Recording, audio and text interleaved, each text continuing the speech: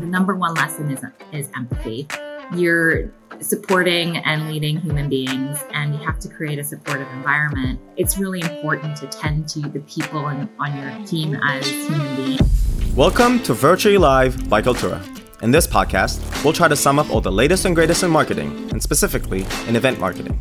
To help us do that, we've invited prominent marketing and business leaders to share their most important lessons and give their best predictions for the coming years.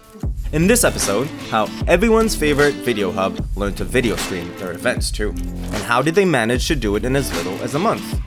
Here are Soo Young Kim, YouTube's head of global brand, programs, and experiences, and Roy Kaufman, Kaltura's senior director of digital marketing and growth, with the details.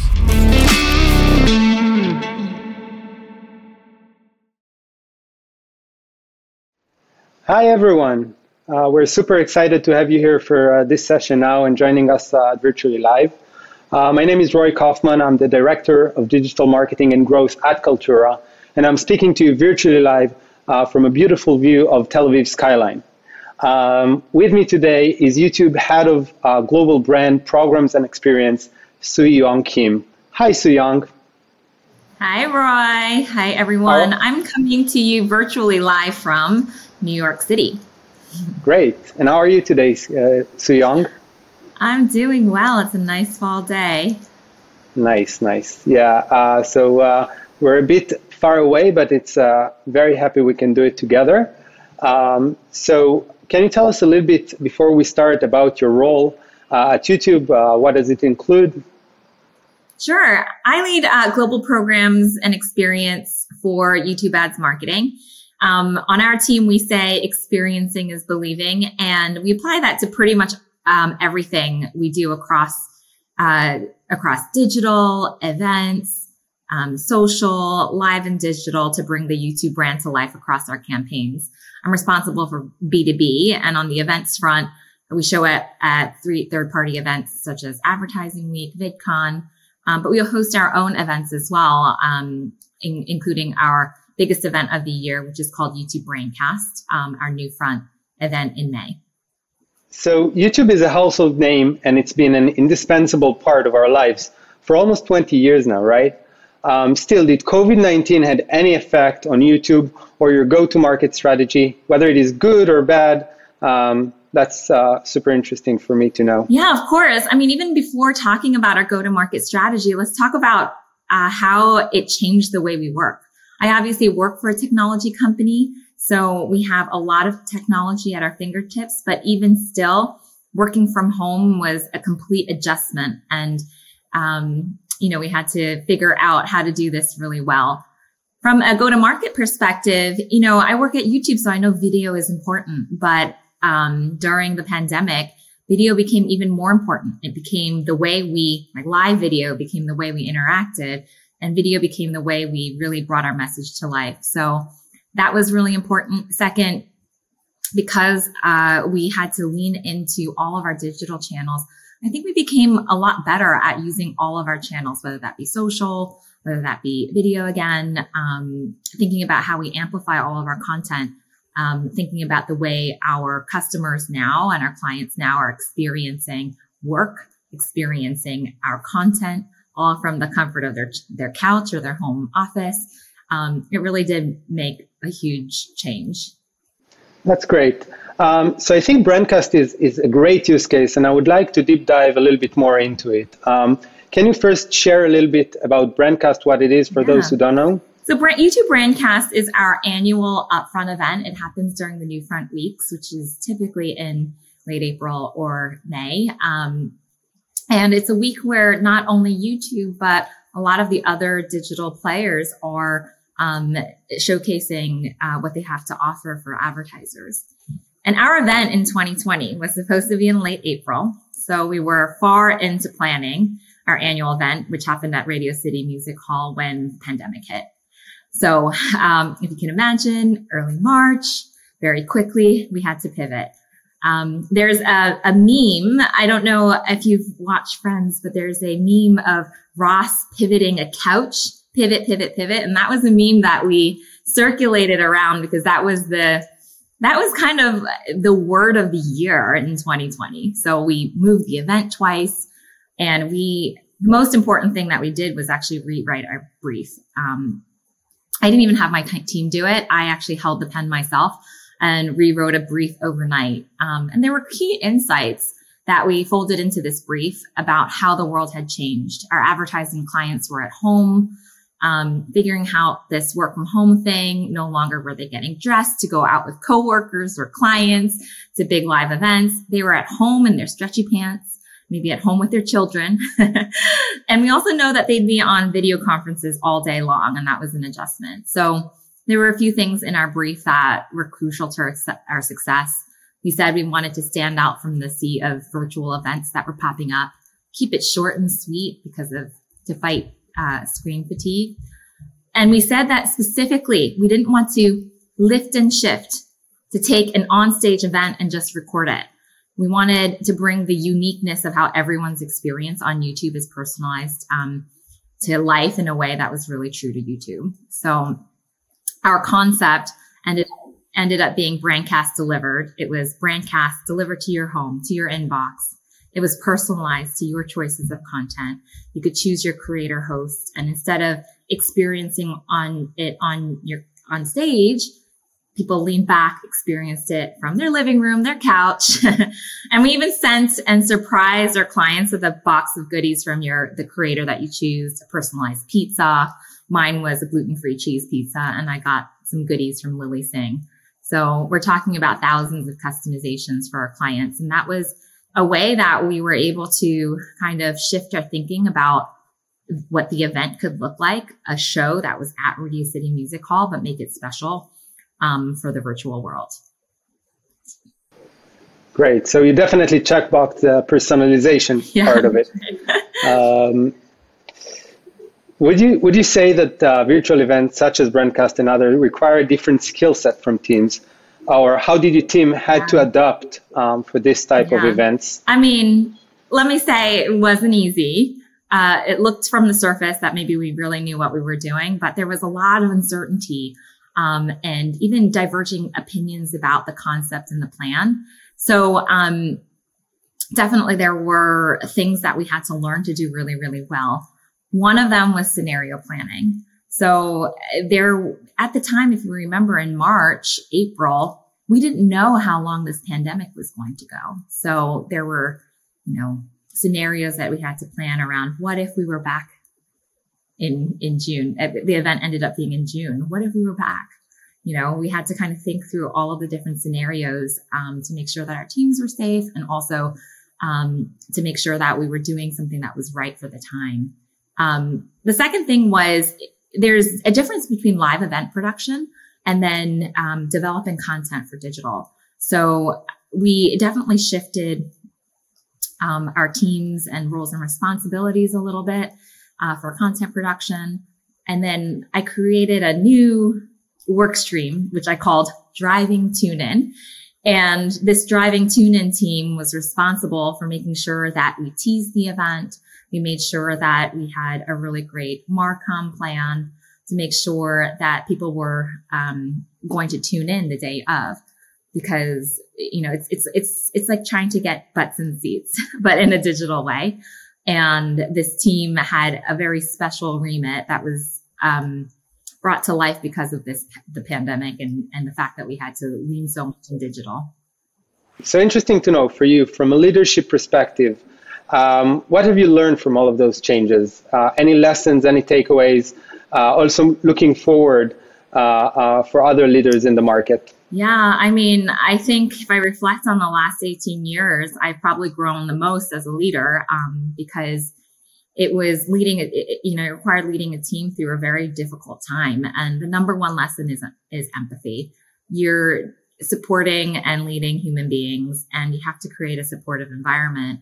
Even for me personally, for my team and their lives, the physical and mental well-being of our team became acutely important. And you want your team to be healthy. You want your team to feel safe, in order for them to succeed as a team. So it's really important to tend to the people on your team as human beings.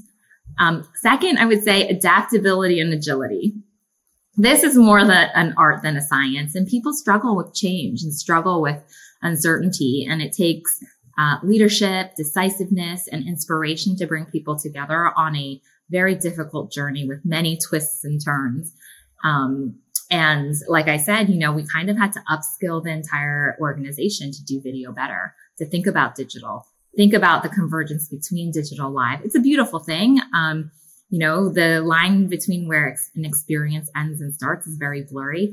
And, it required us to be adaptable and more agile. And the last thing I'll just mention is this isn't specifically tied to the pandemic, but if you think about what happened in the last 18 months, we really witnessed a shift in the world, and our culture and diversity and inclusion are absolutely crucial. And so at YouTube, our mission is to give everyone a voice and show them the world. And I really took that mission to heart, especially in the last 18 months. It's amazing that YouTube content creators and our content really reflect the diversity of the world. And it's what excited me to come and work for YouTube. And we can't just rely on our own teams, but we need to set the right tone on our teams, be bold to call out what's right, what's not right, humble to admit when I might realize I have a blind spot, and to champion for the voices that are less heard. Nice. I think it's definitely a challenging period for us all, and we grew and really shifted to digital much more than we used to do before. Yeah. That's for sure. So for such a huge brand like YouTube, how do you measure the brand? How do you keep, keeping the copy paste of the brand experience into other virtual events and eventually expand like the brand awareness and the brand perception of YouTube? I think for such a huge brand, right, where everyone knows YouTube, it's a different challenge from maybe other brands who are just trying to get more and more brand awareness. Yeah, that's a really good question. So I've been working in this area for a really long time. And in a way, YouTube Brandcast was, we just had our 10th annual one. So the first digital one was the 9th year. And the pandemic, in a way, gave us a little gift, a gift to reinvent ourselves, and to look within and look at what really makes YouTube unique. And for us, like I said, it was the fact that your experience, what you watch, Roy, on YouTube, what I watch is very different. And we all have a personal experience on YouTube. So we got to really dig deep into that aspect of what made YouTube unique and bring that to life. So I encourage people to think about what's unique about your brand, what about your platform, your experience, and how can you infuse that into your brief, into your creative, to create a unique experience that no one else can maybe copy paste. And, what we did, what I think was uniquely YouTube, yet we were able to also build something that was right for the times, which if we did it today, it might not feel so right anymore. So we kind of have to be fresh with our insights and our audience insights about how people are experiencing what we're putting out there. So it has to be really timely. It has to be unique to your brand. And you did ask a question about measurements. And one thing that's really great about digital is that there are better ways to measure than potentially with live interactions. Measurement is always tough, but I always encourage everyone to think about, one, what is your ultimate goal? What is the ultimate goal that you want to achieve? And then I think about leading indicators and lagging indicators. The simplest example that I give always is if you want to have 100 people come to your event, that's your ultimate goal. That's a lagging indicator. You won't know that until the day of, but your RSVP rate, how many invites you send, how many get opened, all of those things are leading indicators, and that will help determine whether you're on the right track to achieving your ultimate result. So even on our team, we think about see, think, do. Like, we need X number of people to see. We need them to engage. What do we want them to think? How do we want to shift perception? What do we ultimately want them to do? And the do is a lagging indicator. So we think about all of the different metrics we can look at in the whole process. Right. There's definitely a funnel. I mean, at the end of the day, there are the people who actually attend, but the reach of the event, the amount of people that actually get exposed to the event can be 10x, 100x sometimes. And people tend to put all the focus on the people who actually attended the event while ignore the enormous population that actually got exposed to the event. And that's also kind of contribution on the brand awareness side. So yeah, definitely performance marketing is close to my heart, and that's a great input. So tell us a little bit about future plans for YouTube. Do you have any upcoming events that you guys are working on right now? And how do you plan to make them different from the previous ones? Where do you focus on them? So one of the things that I think we've done is to look at our entire event portfolio and maybe focus on quality over quantity. Because like you said, Roy, right, it's not just the experience of the people who are attending live, but you can have all of that on-demand content and continue to reach more people afterwards. And it's a lot of work to create all of that. And our clients' time is precious. So, we really want to make it worth it for them. I think with the world now starting to open up in different places, we have, to evaluate whether it makes sense for things to be virtual. Global is much easier virtually without travel. What should be ultimately live and potentially networking and some more intimate types of experiences are better live. And then we've introduced this new concept called hybrid. And frankly, there's a big spectrum of what hybrid could be. Hybrid could be you and I are live together and then we just broadcast like a live stream. It could mean it's a digital experience, but some people experience it live. So I think that's a real unique opportunity for us to kind of think about what a hybrid experience could look like and what's right for the moment.